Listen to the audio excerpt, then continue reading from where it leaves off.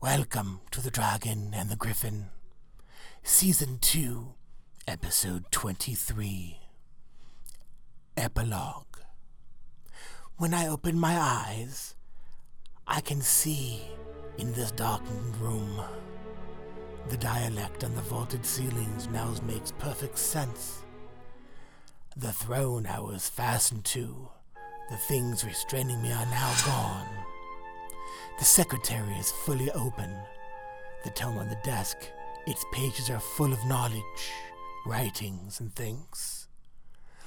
The lamp that once had a deep green has turned back to a light blue.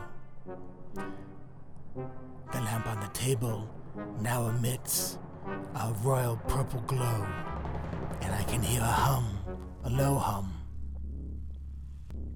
As I stand up, I can see all around the room now. More scientific equipment, clocks, gauges, meters, etc. A large screen opens on a wall, where old meters and gauges now apparent.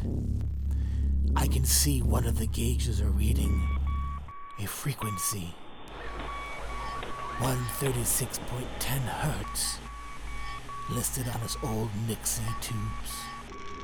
I can see other meters and measurements on this panel. It's a strange set of tubes with what looks like diamond dust. Light and dark. A balance. This machine doesn't measure the darkness and the light, the day and the night, the movement of the heavens. I do not know. Perhaps I was just dreaming, sitting in my throne. I have always been here. This library is part of my home. What's that? Oh. It's time to feed.